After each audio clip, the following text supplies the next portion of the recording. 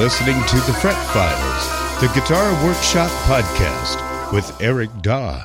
Send in your question or comment. To participate in the show, you can text or call 757-774-8482. Or to email the show, you can go to my website, ericdaw.com. That's ericdaw.com. Click the contact link and send your question or comment there. We'll use it as part of the show.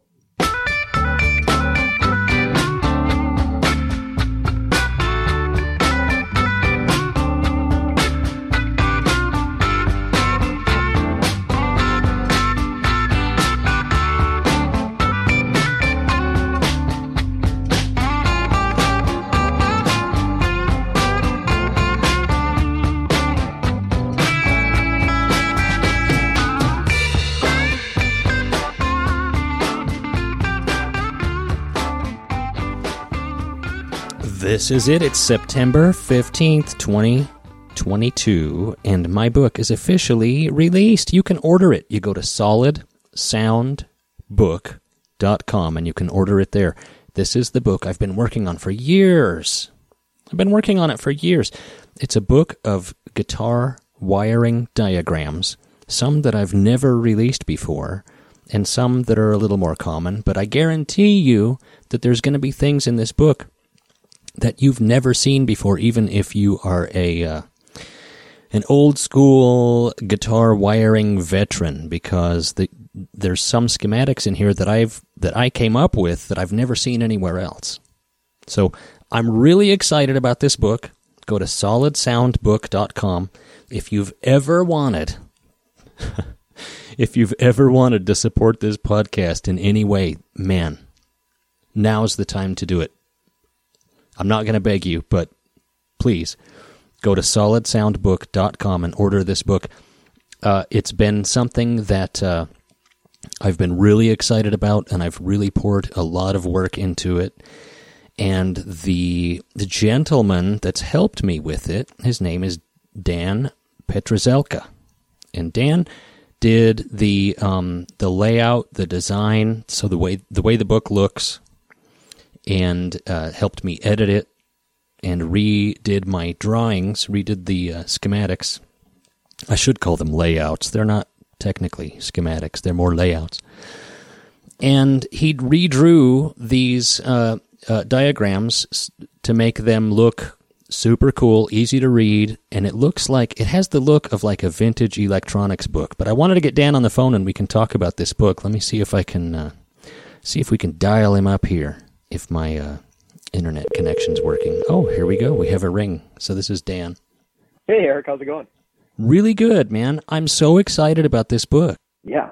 We joined forces maybe a year ago, not quite a year ago. Do we actually want to admit how long it took us? It was at least a year ago, I think. Well, so here's the sad truth is before you even came on board, I'd been threatening to do this for at least 5 years. I think it had been at least that long. I mean, I've been listening to your podcast since you started, and I remembered you started mentioning this book, that you're threatening to release some schematics that were top secret or that you had developed over the years. Yeah.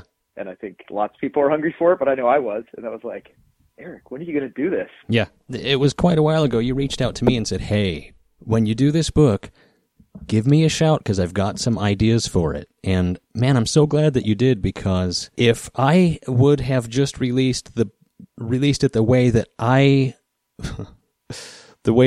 designed it, it would have looked like a high school book report. We had to do something a little more than that. Yeah, and so you came in and made everything look so good. What was some of the inspiration behind the design that you used for the book? Well, here's the thing. I think, our favorite guy to hate or love, Skip, has this saying, right, about the printed authorities. I love I've Skip. always seen you, Eric, as somebody who has earned this space among the printed authorities. And I thought, if you're going to put out a book, it has to be something enduring. It has to be something worth keeping on the bench or worth keeping on the bookshelf. And I think also had to meet your vibe. I mean, you've got your guitars you build, everything has a certain energy to it. And so it's like, what are we going to look back to? The old electronics manuals of Van Valkenburg, the old receiving tube manuals of RCA. Yeah. Some of the books that I first gathered with schematics, even think back to like Aspen Pittman's old 2 books. It's just trying to figure out how do we capture that like 50s electronics manual vibe. Felt like the right thing to do. Yeah, kind of the golden age of electronics manuals. The whole vibe of like DIY. Yeah. But something you could trust too, right? Like yeah, not sure. Internet forum stuff, like something that felt real. Well, you're too kind to say that I belong among the printed authorities, but I know who you're talking about. Skip Simmons from the Truth About Vintage Amps podcast. I love Skip and Jason. They have such a good podcast, and I think they just did their 100th show. Yeah, and I think it might be coming out any day now. Yeah. And they're giving away a copy of this book on that show. And speaking of giveaways, I'm going to give away a whole bunch of stuff if you order this book. So the way to get on the list to win a prize, and I'm going to talk about this later, is simply to order the book. And again, it's solidsoundbook.com. Dan made the website. Dan, you did a great job. Thank you. It looks killer. Tried to make it easy for people to get this. Yeah. You do graphic design for a living? Yeah, so my giant air quotes around it, day job. I'm a creative director, graphic designer. So this is what I do day in and day out. Build brands, do identity work, design. I get to collaborate with a pretty cool team there in Seattle. Well, you're really good at it, man. Thank you. I think about this book, Eric, and you think about collaboration with people and like the energy you brought to it, the cool drawings you had done, your insight. Like I just find a way to bring it to life. So it's super fun to do a collaboration like that. Awesome. I know that you are a big guitar guy too, not just a graphic design guy. So you're kind of the perfect guy to help me do this book. I know a few things. Yeah, I do a lot of guitar work on the side, and that's definitely my passion and something that I really enjoy working on. And I grew up, finding schematics, building pedals, working on amps. So I know the language of wiring diagrams and schematics. You're a great Instagram follow. What's the Instagram handle? Because you're always doing something cool with you're a tool guy. I can tell you're really into tools. I grew up in a machine shop, so I think in thousandths of an inch and really love tooling and everything. Yeah. And thanks for mentioning my Instagram. Yeah, I've got the trickiest last name to remember, but my Instagram is D Peter Zelka, but you got to look it up because it's missing an E. Yeah. Check. So. PetrZelka. That's it. But you also have your company, Harrowed Strings, right? Yeah, so that's the little repair thing I run here in Mount Vernon. I live about an hour north of Seattle.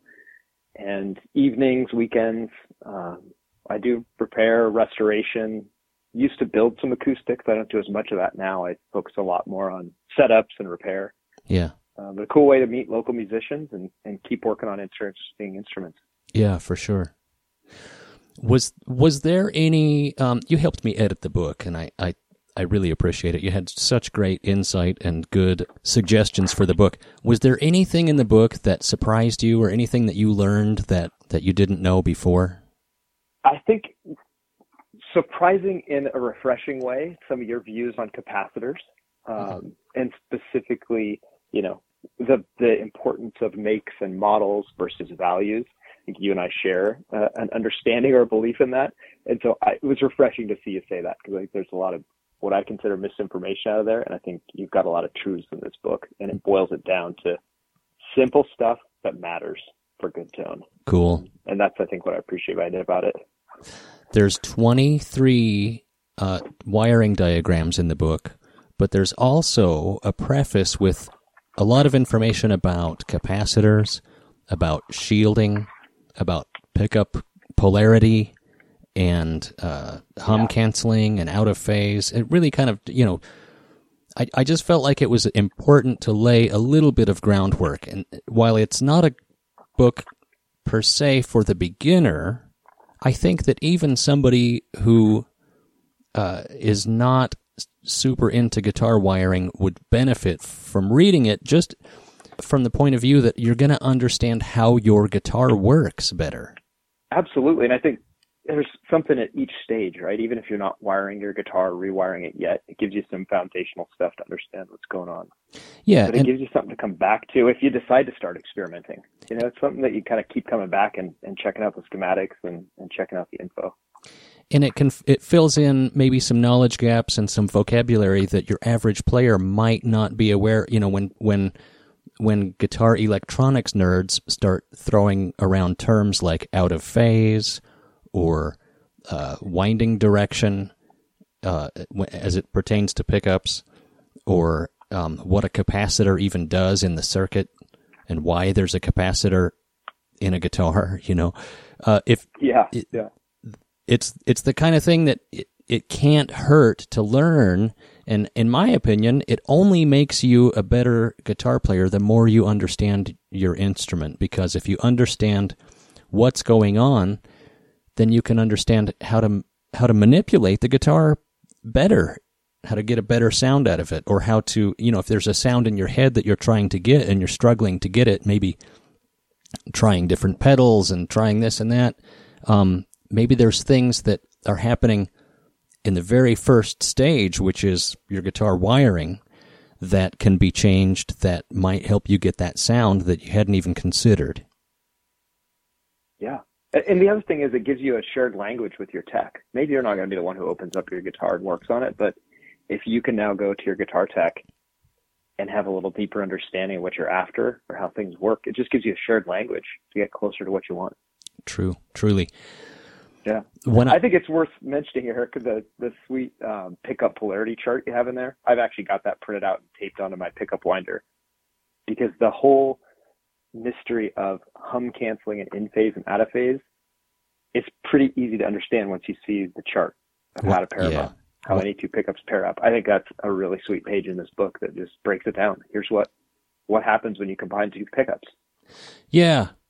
Yeah, and it's information that I've never seen anywhere. I've seen a chart saying, here's what's going to happen with two pickups, but it didn't mention whether or not they would hum cancel. So here's how to get in phase and here's how to get out of phase. But there's a way to get an out of phase sound and still have it hum canceling.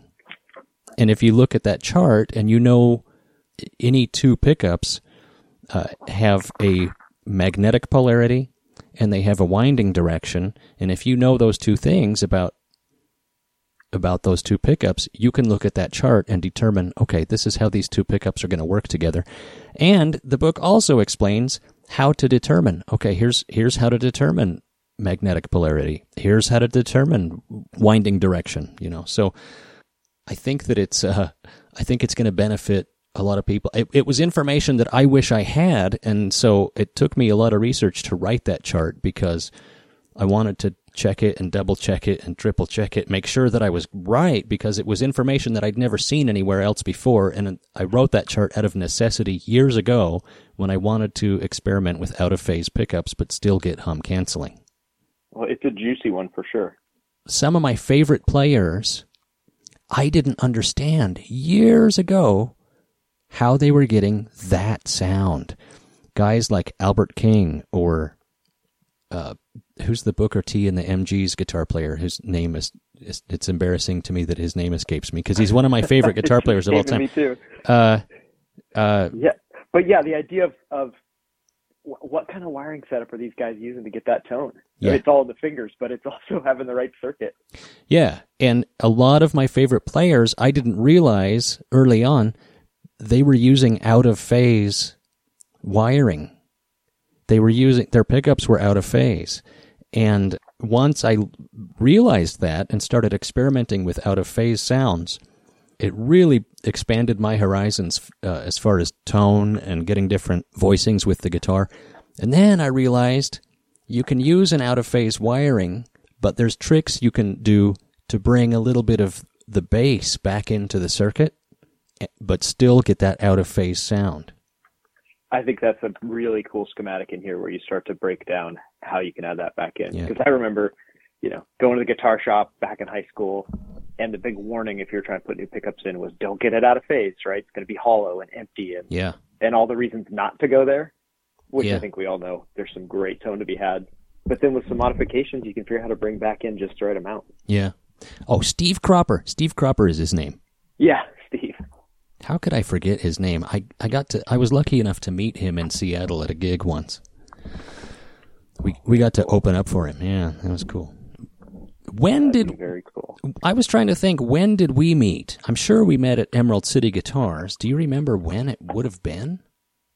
We did. It has to be. I mean, how long have you been doing the podcast? 2014 or 15? Yeah. I remember I had listened to an episode or two, and then somehow recognized you were in Seattle, and my office is 3 blocks from Emerald City. Oh yeah. And so I think I used to just come down there at lunchtime, scope out what's some new stuff they had in.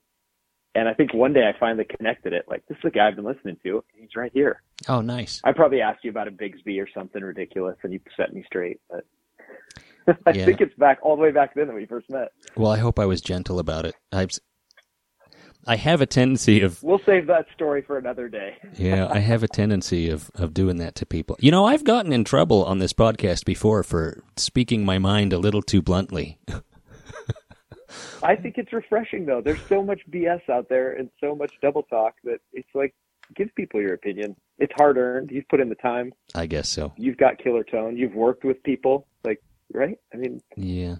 I've certainly... I don't think there's anything wrong with shooting straight. No, but I have received hate mail over the years, and I know I've rubbed some people the wrong way and offended some people. That's all right. Can't please everyone. No, and why try, right? Yeah. Well, Dan, I really appreciate your help with the book, and I appreciate you coming onto the show to talk about it. I'm super excited about it, man. Oh, I'm just beaming. I've got a box of them here, and thank you for letting me collaborate with you. I mean, you put in all the hard work of collecting this info and writing this piece, and I'm just happy to play a little role in getting it out there to everybody. Well, you were the right guy. You were the right guy to help me do it. Well, thank you. Okay, man, I will talk to you soon. It's solidsoundbook.com, right? Yeah, check it out. Very good. Dan, thank you so much. Talk to you later. Okay, bye-bye. Bye. Well, if you go to solidsoundbook.com and order this book, I am going to randomly select about 12 people from the first week of sales and give away a whole bunch of stuff. So that all you have to do to enter in this giveaway is order the book. It's real simple. And 2 of the things we're going to give away are pedals from Rick at Players Gear Music. And I wanted to talk to Rick about these pedals because they're really interesting. He makes custom pedals. You can see him over at playersgearmusic.com. Now we've got the phone ringing. Hey, Eric, how's it going? Really good, man. I'm excited about releasing my book, and I'm so excited that I'm giving away a whole bunch of stuff. And thankfully, I have good friends and sponsors for the podcast who are helping me give away some stuff. And you have so kindly donated 2 pedals. You make custom effects pedals to give away. And I wanted to talk to you about these pedals. This first one that I'm going to plug it in and play it here on the show. This first one I've got here is Uncle Rick's Tone Polish. It looks like it's in a shoe polish tin. It's so cool. Yeah, that was a fun idea because sometimes you come up with a name and then you're like, I've got to figure out what to put in this. Yeah. Well, tell me about this pedal. What's it do? And kind of what was the idea behind the sound? I had come up with this classic rock overdrive distortion kind of thing. I don't know how to best describe it besides it. For some reason, it makes me think of like a Joe Walsh, that Vowley drive you get from just a cranked up amp and a little bit of dirt going through into that too, where it's almost, like 2 kinds of distortions in one. Oh, okay. Yeah. Like a stacked sound. Okay. And I actually like the pedal going into a dirty amp or, crunchy amp. Oh, okay. But it sounds fine going into clean also. So going into a crunchy amp, then it just gives you another layer of boost there. Yeah, and it'll compress a little bit more. Yeah. There are two settings. It's a, I say it's not a one-trick pony, it's a two-trick pony. There are two settings. It's always going to sound the same on those settings that you use. You're not going to have to spend a bunch of time twiddling knobs. The only knob on the pedal is a volume knob. Okay. And So does the very easy for someone to figure out whether they like the pedal or not. Yeah. Does the volume knob work whether the pedal's on or off, or does it only affect when it's on? It's only when it's on. It's just for the effect. Okay. And then it's got a foot switch, and then the other little mini switch is for the two settings. Yes, and you will definitely tell the difference between the open, the more open setting, and then there's a tighter, I hate to say more modern sounding, but just a tighter sounding setting. Yeah. They both sound good for different kinds of music. Yeah. All right, let's hear it. I'm plugged in. Okay, here's the clean tone, just the sound of the guitar and the amp.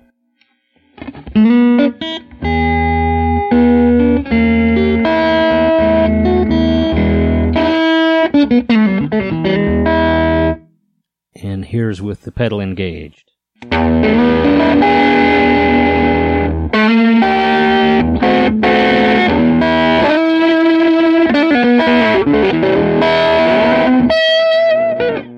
Cool. I like it. Yeah, it's the output is hot, so you can really slam the front end of the amp if you like. Yeah. On most pedals, I do the output's a little hot, but I like my drive pedals to offer a little bit of boost too. Yeah. Yeah. Very cool, man. I love it. Thank you very much. Like I said, you pretty much figure out whether you like it or not really quick when you're playing it, because it's simple and it's made to be dependable over and over and over again. When you go play it places, you don't have to find your sound. It's there. Yeah. That makes sense. Tell me about what's the other pedal here? Okay, this is the scary part. I don't remember whether I sent you a Rough Boy Fuzz or a Last Kiss Tele Overdrive, but we're going to be able to find out real quick on that too. Okay. Because the knob on the left, mm-hmm. if it's a three-way switch, it's going to be the Last Kiss Overdrive. Yeah, it's a three-way rotary So knob. you start on turn it all the way over to the left, and that's going to give you the least amount of drive. Okay. And as you turn it to the right, you'll get more and more. It's not super heavy drive, and I just love it with a Tele and a Fender amp. It's to me that's the most magnificent it sounds. But you can use it with whatever. It still works good with humbuckers, but you're going to get more drive with a humbucker. Okay, well, I've got it plugged into my Tele here. This is going through my vintage Gibson Falcon amp. It's an old Tweed, early 60, I think it's a 60 or 61 Gibson Falcon. So this is without the pedal. And here's with it.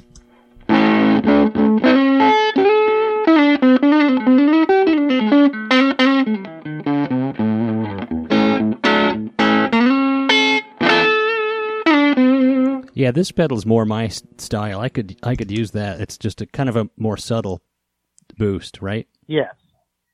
All right, let me turn up the amp for this one and see if I can get a good sound here with the amp turned up a little louder. All right, here's just the guitar plugged into the amp.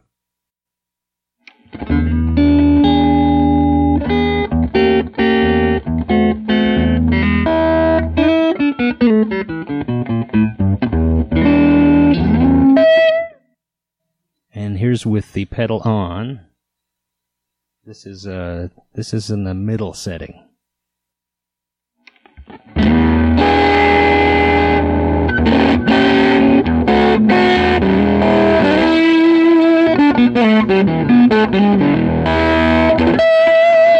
Wow, that's got some drive. Yes. But once again, if you crank your amp up, it would just take what you normally have and put a little bit more crunch on top of it. Yeah. So the rotary selector is 3 settings, and they're like varying degrees of fuzz, of hair. Yeah. This pedal is less distortion or fuzz and more just mild overdrive Okay. and with some boost. Yeah. And But again, it'll still give you a little bit of gritty breakup. and the knob, again, the knob is just a volume for when the pedal is engaged. Correct. Yes. And as you go up on the knob that's on the left, when you turn that up, you're going to get more volume. So you have to turn the knob on the right down just a little bit to get to more of a unity volume, if that's what you like. Oh, okay. When you're not recording, you may want to try like that first setting and just turn the volume all the way up. Okay. And it is a beautiful sound. Oh, yeah? You just slam the front end, and it just makes an amp overdrive so sweet, and it's a good thing. It concentrates more on the high end. Mm-hmm. It's cutting just a little bit of lows out. Yeah. It gives you clarity while still giving you the drive. Right on. It was one I was happy to come up with because I work with my buddy Rick Crownover. We do a pedal called the Texas Trailer Park Trash, which is based on a Rangemaster. Yeah. But it's a little bit dirtier than a Rangemaster. Cool. Change a few parts. There's Yeah. a lot of pedals out there based on a Rangemaster, and everybody's got their own take on it. Yeah. But I feel like mine goes pretty darn close to the sounds that I want to hear. Yeah. And that's all sounds of my childhood. For me, it's like ZZ Top and Clapton and Led Zeppelin. Well, yeah, those are the classic sounds. Yeah.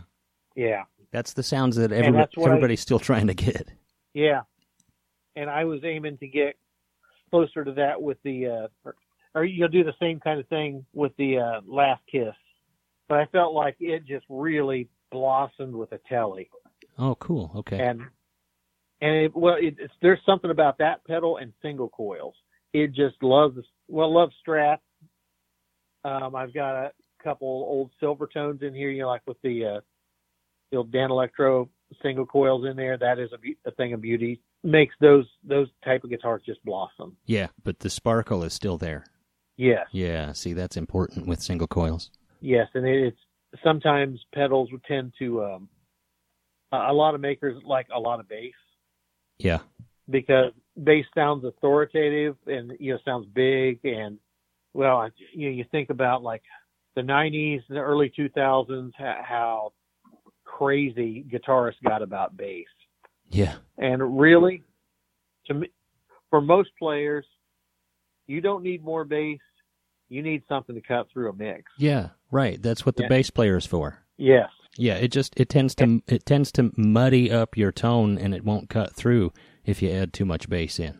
Yes, and I like my pedals to have some clarity. I mean, there's some settings on the fuzz pedals where it is just kind of sludgy, muddy fuzz. Yeah. But that's what some people want, and I'm willing to make what they're looking for. Sure. But I always try to have a sound that will cut through on my pedals. Yeah. I want it to stand out in the mix without you having to turn your amp up way louder than everybody else and make them mad. Yeah, right. So if people go to playersgearmusic.com, there's a page there with all the pedals that you make? Yes, they're all hand wired. Both of the pedals that you have right in front of you, those are wired point to point. So if you just take the bottom of the tone polish off, you can kind of see how it works. Okay, cool. Yeah. It's just a bunch of stuff soldered together. They'll have my signature on there and the date that it was made. Okay, cool, man. Well, dude, I really appreciate you sending these in for a giveaway for my book release. I really appreciate it. It means a lot to me. My pleasure. I love getting these pedals out and getting them in players' hands. And I've had a lot of guys say, why doesn't everybody make a pedal that can do this? Yeah. And I think it all comes down to everybody's got their own idea of what's perfect. It just depends on the player and all their other gear as to what works best for them. Yeah, sure.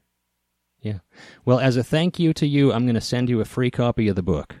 So look for that. Oh. Yeah. I'm looking forward to it. I don't know if this is one of the ones in the book, but I always like the Texas Strat Nashville Strat. We put a 3-way switch in place of that 5-way switch in a Strat, and then use one of the tone knobs as actually a volume knob for the middle pickup. Oh, yeah. So you can mix in varying amounts of that middle pickup into either one of the, any of the settings. So you can have, say, a neck pickup with just a little bit of middle in there, or a bridge pickup with just a little bit of the middle in there, or you can run them all at once. It ends up with some interesting sounds. Yeah, one of the schematics in the book is Eric's Crazy Strat, and it will do that, but it's not with a 3-way switch. Yeah. Well, you'll see. You'll see when I send you the book, Eric's Crazy Strat. It's like the craziest Strat wiring diagram you'll ever see, but you can get it just about any tone you want out of that. So, okay, man, thank you so much. Thank you for calling. I appreciate it. Thanks for playing it and getting the names of the pedals out there. That I'm really happy with these two, and they are wholly, my design. Yeah, cool. It's a good feeling. Yeah, I bet. Yeah. Thanks, Rick. All right, thank you. Okay, bye-bye. Bye. That's Rick from Players Gear Music. There's one more. I know this is quite the introduction to the show, isn't it? We are going to bring Nat in here and do questions, but there's one more guest I want to bring on to talk about giveaways, and that is Brett from Apex Coffee Roasters. Man, he sent me a whole bunch of stuff to give away, and yeah. Let's see if we're ringing him up here. Hi, Brett. How are you? Good. How are you doing this morning? I'm good, man. I got this box of merch and goodies and coffee, and I'm just blown away with your generosity. Thank you so much, man. I really appreciate it, and we're going to give this away to listeners who order a book. Awesome. I will be one of those people, but I don't need any Apex. Yeah, I assume you have some. Right. I'm on my second cup of the day. Yeah, me too. Awesome. Me too. I'm curious how a guy who owns a coffee company brews his coffee. When I'm at home, every morning I make a Hario V60. This is how I do my coffee. So it's a pour-over method. It's one of those cone pour-overs. Oh, okay. I do that occasionally. It actually is really good coffee. Yeah, I like that way. It's for the super geeky people because it changes and it can vary based on the bean and the age of the bean. And you just have to pay attention to the time that it takes. But it's for us super geeks. It's the best way that I feel to brew the coffee. Now, what did you call it? It's the one that I use is the Hario V60. Okay. It's the brand of the cone filter. It's got a bigger hole in the bottom of it than some of them do. Yeah. So it's a little more dependent on the grind than just the dripper itself. Sure. You put a cone filter in there and then just run water through it and pour over. Yeah. Right. Yeah. You weigh out your beans. I use 18.5 grams, and then that's for 315 grams of water. So yeah, shows how geeky we are with the coffee. No, I love it. Do you use filtered water? I do. Yeah. So and you can definitely tell a difference. Yeah, you can, and I learned that from following Apex on Instagram, and it does make a difference. It really does. Yeah, and even just the difference in the water that I use at the house with the filter at the house versus the water that I get from Apex or our coffee shop. They're both, it's all filtered water, but it still can taste a little different. Yeah. You'll think I'm crazy. Maybe you've heard me talk about it on the show, but I use almost exclusively these vintage Farberware stainless steel percolators. So that's awesome that you do that. I mean, there's no right or wrong way to brew your coffee. It's however you like it, and that's awesome that you do it that way. Well, you know what I like about them, and I've heard people complain that it gets the coffee too hot, and that ruins the taste. I don't know if it does, but the thing I like about it is it's all stainless, and so it doesn't impart any flavors. Like if I just go down and buy a coffee brewer, half the parts on it are plastic. Exactly. And that imparts really, to me, I can taste the plastic in the coffee. It imparts flavors that I don't want in my coffee. Yeah, it definitely can. I don't like drinking out of the tumblers that much because of the plastic lids. Oh, yeah, sure. So just the same way with that. And I mean, you can make a great cup of coffee, with a standard pot, with a V60, with the percolator, and you can make a horrible cup of coffee with all of those as well. Yeah. I noticed, I think I started this podcast in 2014, and I noticed online that you started Apex about the same time. I'd love to hear the origin story of Apex Coffee. Well, the origin story, honestly, of me being into coffee goes back to Formula One racing. And when Formula One did their first race in the United States in a decade back in 2000, I went to the race and I spent way too much money on a camera and lens, and then figured I had all that money invested. I should really learn how to use that. So I got, kind of fell off the cliff and got really involved in photography. And, where do a lot of photographers display their art? Coffee shops. So then, I would go to the coffee shops, display, and then do work there, and got to know people. And I actually eventually hired in with, the coffee shop that everybody knows and loves or hates, and spent some time there. Yeah. And then decided that I wanted to go further with coffee and, bring a different style of coffee to Waco, Texas. And so we did that, and we opened our cafe, which is called Dichotomy Coffee and Spirits. In 2012 is when we started it, but our main location got opened in 2013. And then after that, we saw how much we were spending on beans and decided that, we wanted to have that extra level of control of the quality of the coffee that we had, and, keep the money in-house. So we started roasting with Apex. Then in 14, 15 is when we got going. Wow. Yeah. Well, it's my favorite coffee, man, and not just because you sponsor the show. It's always just such a thrill to crack open a fresh bag and drink that first cup out of a fresh bag. It's awesome. Awesome. Well, we definitely appreciate you. I love what you do with the guitars that, I and my friends all have, and love listening to the podcast, except the Apex ad. I always fast forward to the Apex ad because I get embarrassed. You can't handle it, huh? No, I can't handle it. I get embarrassed and fast forward through the Apex part. Well, then you'll have to fast forward through this interview too. But and I know it's bizarre for a guitar podcast to be talking about coffee in an interview here, but I know that the guys at Apex Coffee are guitar people. Definitely. Yeah. Us and our buddy Jared Dickinson that actually introduced us to you. Yeah. Yeah. Jared's a great guy, man, a great player. I would never say either of those things, but if that's how you feel, then sure. Right on, man. Well, ApexCoffeeRoasters.com is the place to go. I have a promo code there, which is PINUP, P-I-N-U-P, and that gets you 10% off your order. We're going to give away a whole bunch of stuff, and thank you again, man. You sent me some hats. You sent me bags of coffee. You sent me a hydro flask. We're going to send this all out to some lucky listeners who purchase my book, and I'm real excited about the book. I want to send you one for free in exchange. Awesome. Appreciate that for sure. Yeah, man. Okay. Thanks so much for being on the show, dude. I appreciate it. All right. Thank you, sir. Okay. Take care. Bye. Bye-bye.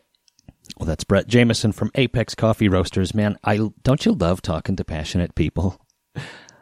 I love the dedication and the passion. It's like the passion Skip Simmons has for amps, or the passion that I put into guitars.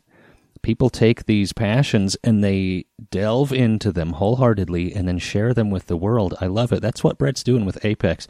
If you haven't checked out Apex Coffee, check it out. Go to ApexCoffeeRoasters.com and order yourself up a bag. Use my promo code PINUP, P-I-N-U-P. And with that, guys, hey, look, we are ready to do some questions and answers with Nat. So let's bring in Nat. Howdy, Nat. Oh, hello. Yeah, hi there. What you don't know is that we're like 45 minutes into this podcast already. Yeah. Can I take off the blindfold? Or what do we... The surprise is that this is the book release.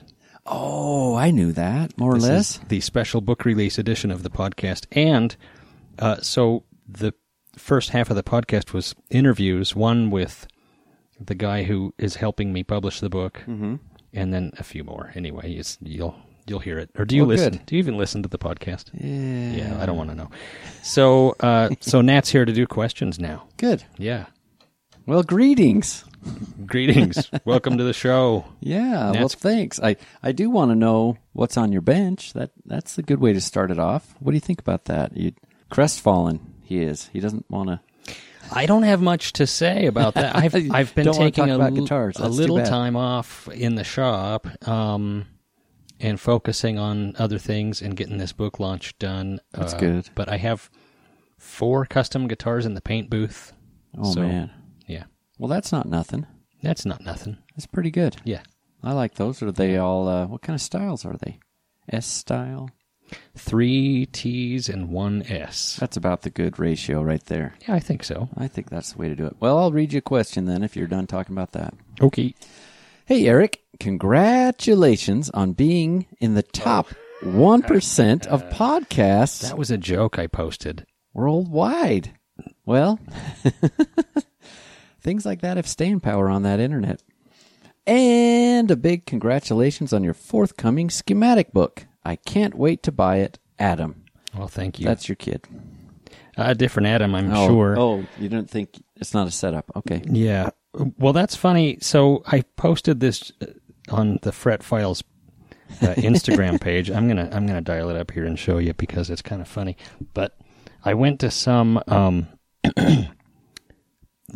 podcast, website where Roundup they deal. do whatever. They crunch numbers. I don't know. And they said this is in the top 1% of podcasts worldwide, and it made me laugh because I know the numbers, and I know I think you'd have to have 50,000 downloads or more per episode. And to be in the top 1 Yeah. percentile.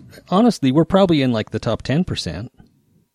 Well, I But don't know. I've listened to 2 or 3 podcasts and never listened to this. And I think, because there's a ton of podcasts with This 3 is true. downloads. Okay, this is true. And that's why. So All right. if you have a few hundred downloads or more, you're probably in the top 20%. You're off the ground at least, huh? Yeah, but this is what I posted, and it just because it made me laugh. This is Is it Caddyshack kind of stuff? What's going on? I can't see it from here. Nat doesn't know what the cool new memes are. I don't. It's the golf guy, the golf meme where you've got Tiger Woods. That is Tiger Woods and the guy with cool pants. Looking at the guy with the flower pants. His name. Famous guy, huh? Yeah, famous golfer guy that has loud clothes. And like the I'm not gonna. Is he an actual golfer, like an athletic type? Yeah, he's a pro golfer. But he kind of looks then like this a is- relief pitcher in the 70s. This is a screenshot of this website says the Fret Files podcast is in the top 1% of podcasts worldwide. Yeah, this was an actual thing that I saw online, and it just made me laugh because You had to believe it a little bit. we're not. Well, you still do have a book. But thanks anyway. Yeah, and thanks for the congratulations, Adam. But that was actually a joke. That's still pretty neat. Okay. Hi, Eric and Nat. Does it make sense to try a new set of pickups, e.g., Exemplia Gratia, examples, plural? Of course, you would know what the EG means. Gratia, is that how you say that? Seymour Duncan Antiquity at $338. You're supposed to really have a series there, not, i.e. it is, that is. On my cheap Epiphone Special 2 guitar. Or save the money toward a nicer guitar, like the less expensive PRS 24 SE, and take the electronics that comes with it. Thanks, Rob.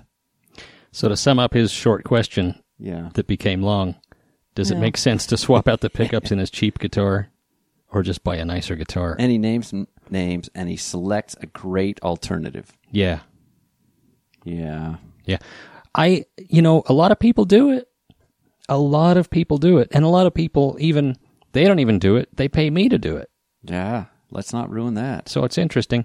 I mean, I'm happy to do it, but honestly, if you want my honest opinion, save up to get a nicer guitar. Quality pickups are cool. Quality guitars, even Really cooler. Cool. Even Yep. cooler. Because the pickups are already going to be nice. And it's amazing how much guitar you can get for the money these days. Yeah. Well, and this PRS 24 SE, I don't know, Korean, Paul Reed Smith, maybe. Probably dang cool guitar. Yeah. Yeah, I like that he answered his own question. That was a good job. Thanks, Rob. That's helpful. Hi, Eric. I noticed your call-in number was 757. Yeah, that's the area code, yeah. Yeah. Are you originally from VA? That's how you say Virginia in speak. I am stationed here in the Navy. Big fan of the podcast. Been repairing guitars and electronics for many years. Now, I knew where this was headed because I work with guys from this area. Am currently an electronics technician chief in the Navy and build tube amps as a hobby. Oh, yeah, cool. Thanks, Kenneth in Virginia Beach. He's an ELT. I think that's what they call him. Electronics Technician Chief. Well, it's not ETC? Yeah, it's none of that. But these guys, they don't even know what it stands for. But same place, I think. Yeah. Some of these, there's a big training center in Virginia Beach. Not to derail this sorry. even further, but somebody was emailing me about a CVS file. Mm-hmm. And I said, well, isn't that the pharmacy? Yeah, it's a new pharmacy taking over. I said, no, CSV file. Okay. Oh. Was that a different pharmacy? What does that do?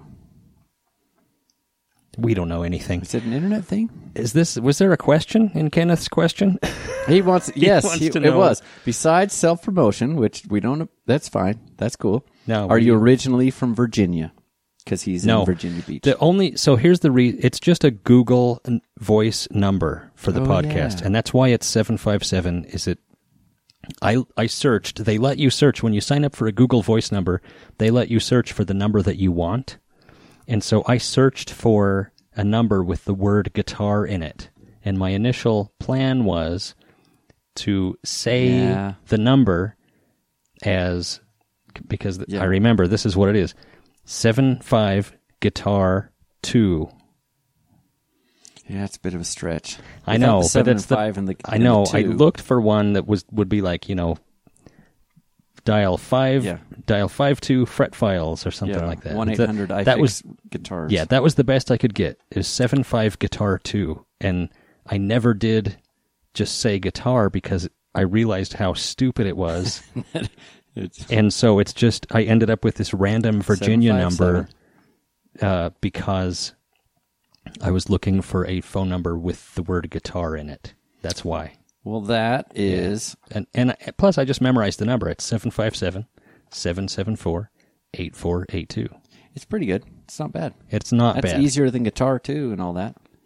It's pretty neat. The Navy put out some of the best electronics learning manuals ever. Everybody knows that.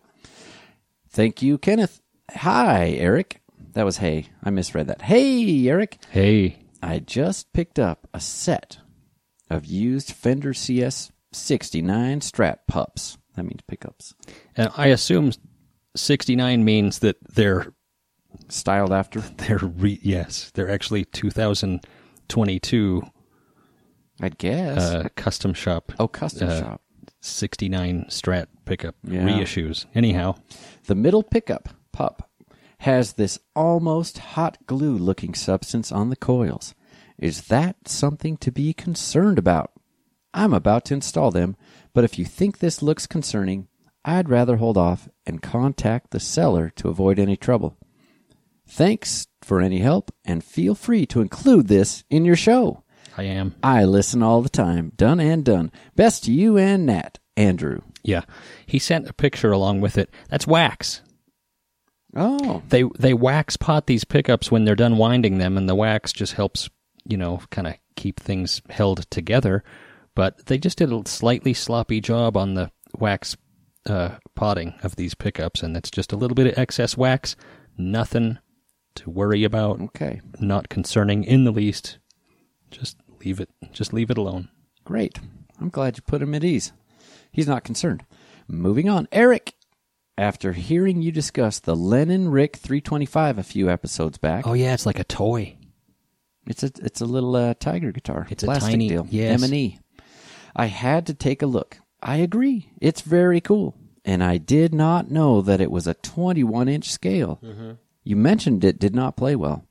Is this true for all short-scale guitars, 24-inch and smaller?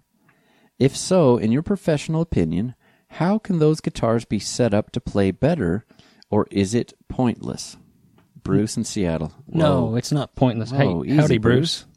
You know Howdy, Bruce. Yeah, well, I've had a few of those. They're cool guitars. I think it's one of the best looking guitars ever made. It's so cool. That lollipop sunburst thingy? No, it's Or is it- black. Oh, with 3 pickups? Lennon's black. Yeah. I'll be doggone. 325. But when you see one in person, you realize how tiny Lennon was. Just a little skinny guy, huh? Well, that guitar is like a toy. It's tiny. Huh. It looks full size on him, but you never realized. Yeah. And maybe that's part of why he chose it, But they were, malnourished British They were post-war wartime sifting through the rubble. They were growing up with, you couldn't even get a cup of sugar, let alone a guitar. Yeah.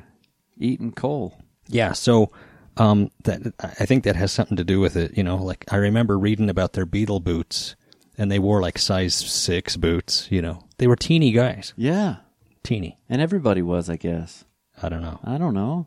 Now we had Fruit Loops or something. But they weren't having anything fortified, apparently. No iron fortified. So yeah, it's a tiny guitar. Huh. And it's super cool. It looks really cool. They do make a larger scale version, and it's the same size body. It just has a longer neck, and it kind of looks funny. It's not proportional, Like a bass or because P-bass the body, versus because the body, Strat or something. because the body is so tiny. But the best thing to do with those is to use heavy strings. It's that simple. So you can have the tension, yeah, replicate the tension of a longer scale. yeah, and it makes them play a lot better. Now, So it's not all squirrely. And, yeah, the frets are still way close together. It's like capoing up to A flat or something. Like that's how close together the open, like the E is. Yeah. Yeah. There you go. Heavy strings. Yeah, 21-inch scale. That's super. Whoa. Yeah. Fascinating. Mm-hmm. That's neat. Would have a sound all its own. Good one. Eric, love the show. Just found it, and I am binge listening. I have a Nash Esquire. What's that? E52 with a Lawler pickup. Never heard of him. Which I picked up. Oh, you have to. I'm Stop teasing. being difficult. Sorry. Which I picked up in Houston. I've heard of that. In May. Lawler makes great pickups, and He's a and genius. Nerf makes great guitars. You betcha. And I had a Nash skateboard. Houston. Me too. Yeah. Wow, I forgot about Nash skateboards. I didn't. You could get them down to Fred Meyer. Oh, they were plastic Yeah, they weren't great. with giant wheels. Yeah. Yeah. And I just love this thing, he says. I have had it professionally set up, and it plays and sounds great. My question is, every day when I pick it up to tune it, before I start practicing, the tuning is a little sharp. Oh, man. It is not sharp by much, but it is sharp. I have checked the neck and the string height, and they have not seemed to change. I am using D'Addario 9s that at this point are about 2 months old. What would cause this? Would the humidity in Alabama have anything to do with it? Oh, boy. No, but the price of tea in China might. No, I think humidity in Alabama. Is it something I should be concerned with? Your thoughts would be appreciated. Thanks, and keep up the great work. Now, I appreciate that people are coming to you with these concerns. Mm-hmm. You know, is it pointless? Are you Mm-hmm. concerned? You're really kind of assuaging these fears. That's Todd Richard. Richard. Oh, it's French. Yes, thank you for the yes. The So, phonetics. in pronunciation. What's the word? In parentheses. Yeah. He has the pronunciation. Yeah, well, that was phonetically. tricky. That was a tricky thing That to ain't say. easy. Yeah, Todd Richard. He's a Cajun from down that way. Yeah. I tell you, here's a couple tips, okay? A lot of people, I think, neglect to do this, and it will really help. 2 things. First, you want to stretch the strings. So, I knew it. with your guitar on your lap, give each string 5 or 6, tugs. You don't want to yank on it hard enough that you're going to break the string, but, pull the string Stretch away 'em out. from the body 5 or 6 times. In a few different areas. Yeah, and stretch the string and then tune it back up. The other thing that I would suggest that you do is put a little bit of graphite in each nut slot. You see what I wrote there? Well, you probably can't read it. No, I can't read it. What are you, a doctor? God, I'm failed. that's writing? But yeah, well, it's in code, but it says graphite nut. I thought it was a doodle. It's more or less. It looks like Garfield. A little bit of graphite in each nut slot will help the string to pass through the nut slots and stabilize better. Yeah, won't So- get hung up. So that's 2 things that may help you. Absolutely might help you. If it doesn't, then I don't know, you might have a setup issue going on, but every time I pick up a guitar, I expect that I need to tune it. So Yeah. it's not that uncommon. It's kind of a nice surprise when you pick one up and it's in tune. You're like, oh, good, that saved me 12 seconds. That's a bonus. Yeah, 12 sweet seconds. Now, the humidity would be a big factor if there were a change, right? So if it's been in Alabama for a while. If it's adjusting to one extreme or another, yeah. But I don't think that's... So if he had just bought it or something. But like for me, okay, he picked it up in Houston, well, that's a swamp, ain't it? and he's now in Alabama? I don't know. Isn't it similarly This question got climated? geographically confusing, but I think it has more to do with the guitar and less with the climbs that it has been subjected to. Okay. Well, don't be concerned. I think that's great. That's a good answer. Well, thank you, Todd. Hi, Eric and Nat.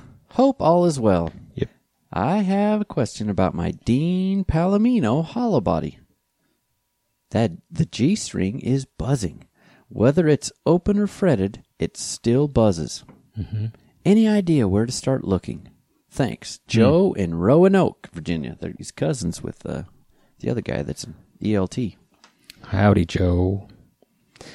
Dean Palomino hollow body. I'm trying to... I don't think I can't conceptualize I'm going to look that up because I don't know if that is a... how hollow if is we're the talking body. about like a Gretsch-looking thing or if it's like a truly acoustic... What did he say? Dean Palomino. Palomino. Boy, if that's trademark, that's a great name for a guitar. Cowboy-ish. Okay, it looks like a Gretsch Starfire or something. Does it have Or a three Guild Starfire. P90 style dealies?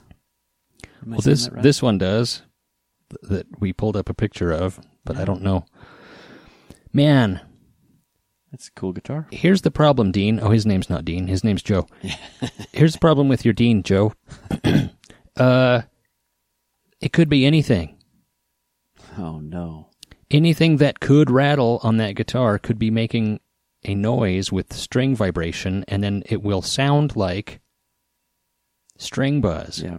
So he should be concerned. This is a time to be concerned, Joe. Well, not concerned, but it's just I don't have an easy answer. So it looks like it has a tailpiece with a giant treble clef on it. yeah, all kinds of rattly deals, the little floating bridge thing. Yeah, the bridge, it looks like it has a tune-o-matic. Oftentimes there's a Oh, yeah. there's a little retaining wire that goes across the intonation screws to keep them held down. And that retaining wire is famous for causing sympathetic buzzes. Yeah, that's suspect. Good job. Oftentimes it's the pick guard on these archtop style hollow body guitars. Mm-hmm. Oftentimes it's a wire internally inside the guitar that From the pots. or the one running to the tailpiece. Mhm. Sometimes it's rattling. One of Sometimes the it's pickups, yeah. I've seen them before where it's the switch.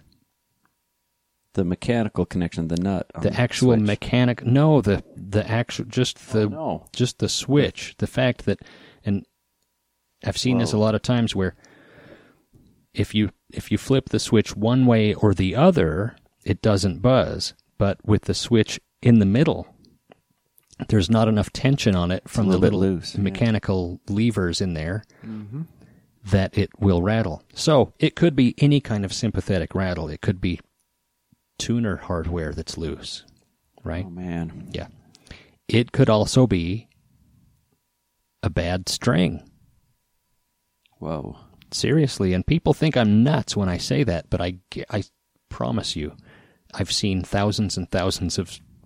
I've opened and put on thousands of packs of strings, and you do occasionally get a bad string, and it will just sound bad no matter what you do. And you can chase it, and there's nothing that's going to change it until you remove the string. Mm-hmm. So if this is happening over several changes of strings, then we've eliminated that possibility.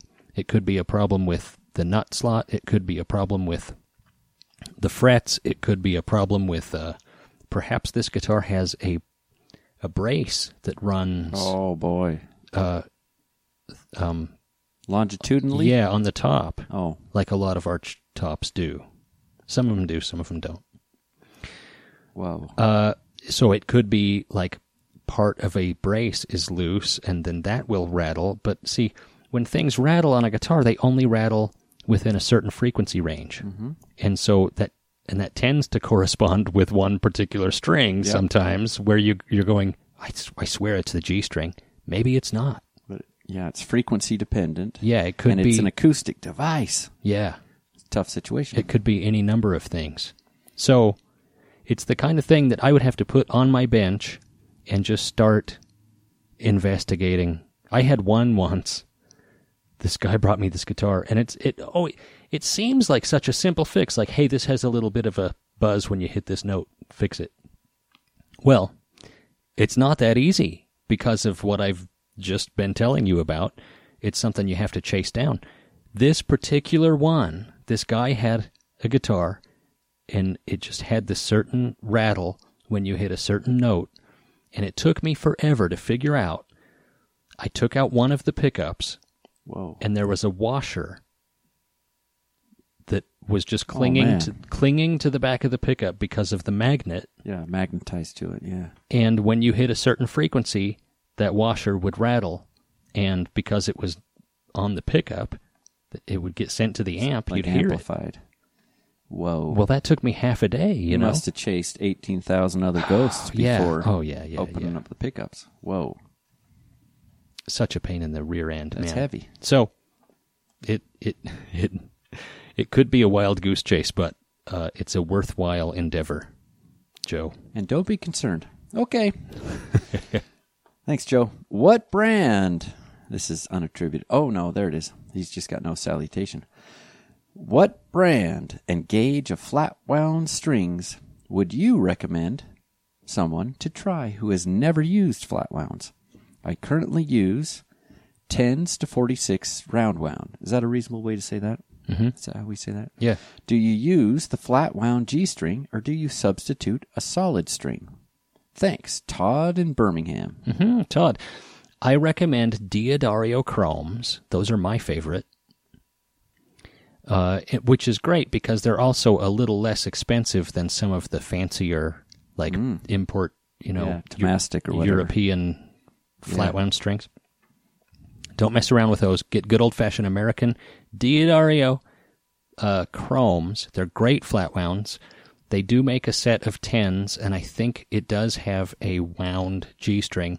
Throw that in the trash and use a plain G string. If you wanted to go up a gauge, which is not a bad idea, if you're using flats, use the 11s, the 11 gauge. Yeah, that'd be cool. Do you remember what's on my guitar? If I have a wound G? No, I don't.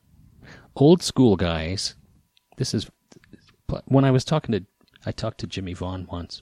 Oh boy, you have my attention. We were talking about flat ones, and he affirmed this because this is what he said he does. But old school guys will buy a heavy pack, throw away the bottom string, throw away the low string. Whoa!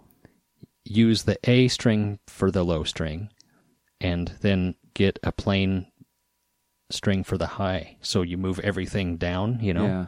So the G becomes your D. Bump it up one string. Huh. Yeah, that's another way to do it. But I think that they did that back in the day because you couldn't buy 10 gauge flat wounds. Giant. That wasn't. It wasn't a thing. Huh. Yeah.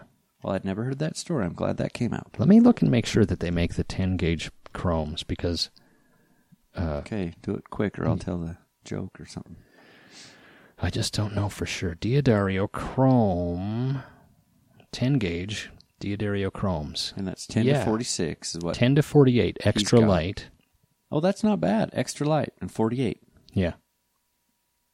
And does it say, can you tell quickly if it's got a wound or... Oh, I'm sure it does. Okay, G. All right. Yeah, if they were cool, they would put... A double. They would put, yeah, they'd put a choices. choice, a plain or wound, but yeah, that wound G is really terrible. A selection. You can't bend it, and it just sounds doinky, you know? Yeah. It doesn't have the sustain. Now, I can't run a computer, so I can't see if it has wound or plain string. But I guarantee you it's wound. And you got to change it it out. 20 wound. And cool guys There change it it is. out. Yeah, cool guys Okay, change it wound. out. Well, good. That's a good one from Todd. Could be England, could be Alabama, right? Birmingham, Alabama. Mm-hmm. Here's another one. What should I use on my rosewood fingerboard to oil it? That's Scott Narowski. All right. Howdy, Scott. Thanks for the easy question. Yeah. It's love a it. setup. This is a crummy ad, isn't it? No. Okay, good. I would use lemon oil or mineral oil or a product called Gerlitz's Guitar Honey. Oh, yeah, I should have written that down in my script. Gerlitz's Guitar Honey is the one I buy and use. But, lemon oil, which really all lemon oil is, if you buy lemon oil, it's just mineral oil with a little, Lemon flavor. yeah, like the essence of a squeezed lemon Yeah. waved over it. And some lemon pledge probably in it. maybe some yellow dye. Yeah. But, yeah, mineral oil, lemon oil, or a product like Gerlitz's Guitar Honey, or I think Dunlop makes a fretboard conditioner that most guitar stores will have a product like that they sell. I'd stay away from, linseed oil is a little bit extreme. Furniture Yeah. kind of oil. Yeah. Like furniture finish oil. Yeah, and as we'll hear in the next question, stay away from things like food-grade oils like olive oil. You've been reading ahead? Yeah, I did. I did read ahead this time. Okay. Well, thank you, Scott. Hello, Eric. I was listening to your most recent episode, and you had a person call in and say that they had a stinky rosewood fretboard. Stinky rosewood fretboard, yeah. Wow. Yeah, I Man. think that was a show I did without you. Well, that would be concerning. In this episode, you said that you were stumped, and you put a call out for people who thought they might know what it was. Well, Yeah. I think I might have an idea. It's possible that at some point, and maybe for a while in the past, this fretboard had been oiled with a food-grade oil, like vegetable oil or even olive oil. You may be onto something. And as I'm sure you know, food-grade oils are not suitable for fingerboard treatment and can go rancid over time. This can and does lead to stinky fretboards. Yeah. This is because the oils that have soaked into the boards have literally gone bad. Yeah. Yeah, they're oxidized. They man. go rancid. Yeah, man. I'm not 100% Which is- sure if this would work. Yeah, you don't want that. Yeah. But the way that I would approach this would be to attack the board with some naphtha. Naphtha is great at lifting dirt, oils, and residue from fretboards, and I find it usually even drives out well-treated boards. I might try this on the fretboard 1 or 2 or even 3 times to make sure that I get out all the old rancid oil. I'm going to read it that way. Once that was completed, that's a double pass. The listeners really appreciate It's future past. There's a word for that. Once that was completely done and the board has completely dried out, then I would treat the board with a mineral oil or your favorite Gerlitz Guitar Honey. That's right. That's a listener. That's a solid listener. Get right it there. at fine providers everywhere. Try that and see if it helps. Adam in Sonora. Oh. Good stuff from Adam. I knew somebody would write in about that question with a solid recommendation, and here he is, Adam in Sonora. You are the winner of that challenge. Good boy. Yeah, absolutely. Nice one. Great. Yep, that was thorough and wonderful. Thank you. Hey, Eric and Nat. Thanks for the great show and ASMR quality voices. What does that mean? Is that another pharmacy? I'm not sure. Maybe we don't. Similar ASMR. We don't know we don't know what that means. Asthma. As I get older, and the longer I play guitar, I find myself growing away from distortion and more towards cleaner, more quirky sounds, especially our favorite out-of-phase tones. Mm-hmm. He's catching the vision, see? I like it. It seems like everyone is obsessed with big-sounding guitars and sustain, but I find myself drooling over some of the smaller, drier, and even more dead sounds sometimes. That's cool. neat. He mentioned sustain, too. I like that. Anyway, enter my current favorite guitar, my Silvertone 1446 with the Seth Lover designed mini humbuckers. Really? That have the pole pieces split 3 per coil. I don't know this. I love this guitar and all of its sounds, but it's just not stable enough to gig. My suspicion was the bridge. Oh, that's the Chris Isaak model. Oh, is that what that is? Okay. Yeah, the Silvertone 1446. It has this with those rad pickup surrounds. I thought he was talking about like a little Dan Electro with maybe some replaced pickups, but no, he's talking about. And they were the Chris Isaak model. Seth Lovers. It has mini humbuckers designed by Seth Lover, and I'll they have be daggin'. The pole pieces are split 3 per coil off center. Yeah, you fact checked him. Yeah, I like it. Well, yeah, I was thinking it was like a little guitar in case kind of. Yeah, no, that's a very cool guitar, man. Remember when those were $400? Yeah, you had one, didn't you? I had a Rocket that was the Harmony almost Rocket. Identical, but different pickups. I've never had one of these. I'd love one. Probably can't get one now. Yeah. Oh, Chris Isaak played Salt Lake a while ago. We could go down there and steal his. Yeah, see if he'd let it go. See if he's falling on hard times. I love this guitar and all its sounds, but it's just not stable enough to gig. Really interesting contention, but we'll let it pass. My suspicion was the bridge, so I had a compensated wooden bridge with a micarta saddle made.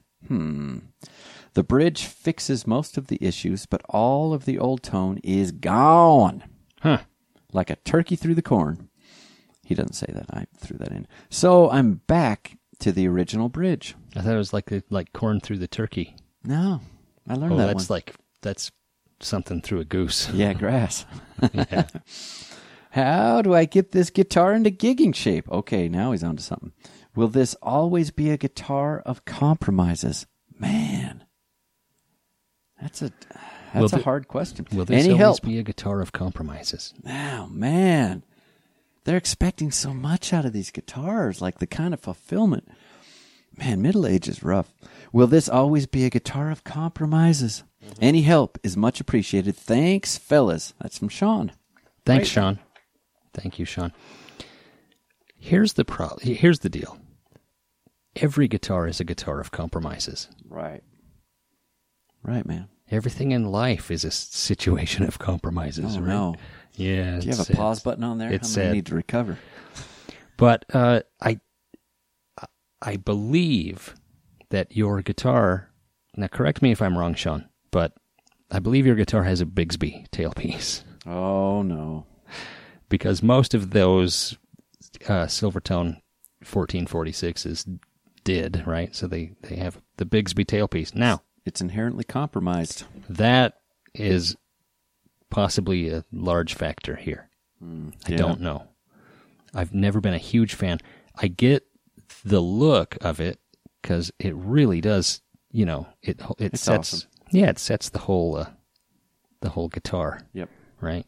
It ties the whole guitar together. It does. It enlivens the whole thing. Yeah.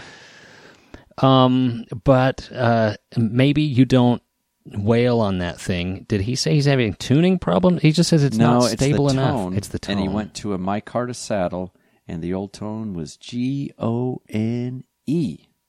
Yeah. And this is the guy that likes quirky sounds. Sustain isn't everything. Big sounding isn't everything. Smaller, drier. But it's just not stable enough to gig. But I wonder if he's misattributing that. Now, we're jumping all over this poor little theoretical Bigsby that he may or may not have, but Yeah. you may be onto something. Yeah. So he's back to the original bridge. So the replacement bridge fixed most of the issues, but the old tone was gone. Yeah, How and interesting. and stable enough to gig might mean can't play in tune, is inconsistent in tone, up and down the neck. Yeah. Huh. You know what kind of bridge I like? That might be cool for this guitar. I don't know.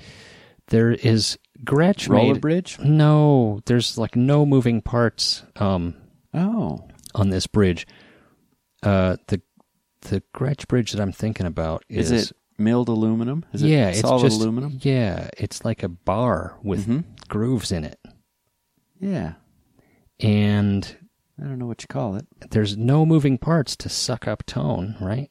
Yeah. Yeah, I don't know what you call it either. I should. This is what I do for a living. Gretsch bridge. The Gretsch, Think of one of the guitars it was on. Like a yeah, you good know. luck. Van Halen 5150 or whatever. Okay, I can't think of it. Oh, it's too bad. But I know what you're talking about. I think, does it have a wooden base? Oh, it's called the Rocking Bar Bridge. The And Gretsch Rocking Bar Bridge. Yeah. And this is how old school I am. Nobody recommends that this is an upgrade. Oh, boy. Right. And there's things to look into. Like, I don't know if the string spacing is going to line up, and I don't know if the radius is right. But I don't know. That I would think about maybe some alternative bridges. Maybe a Tune-o-matic, or maybe one like something like this, like a Gretsch Rocking Bar. Mm-hmm.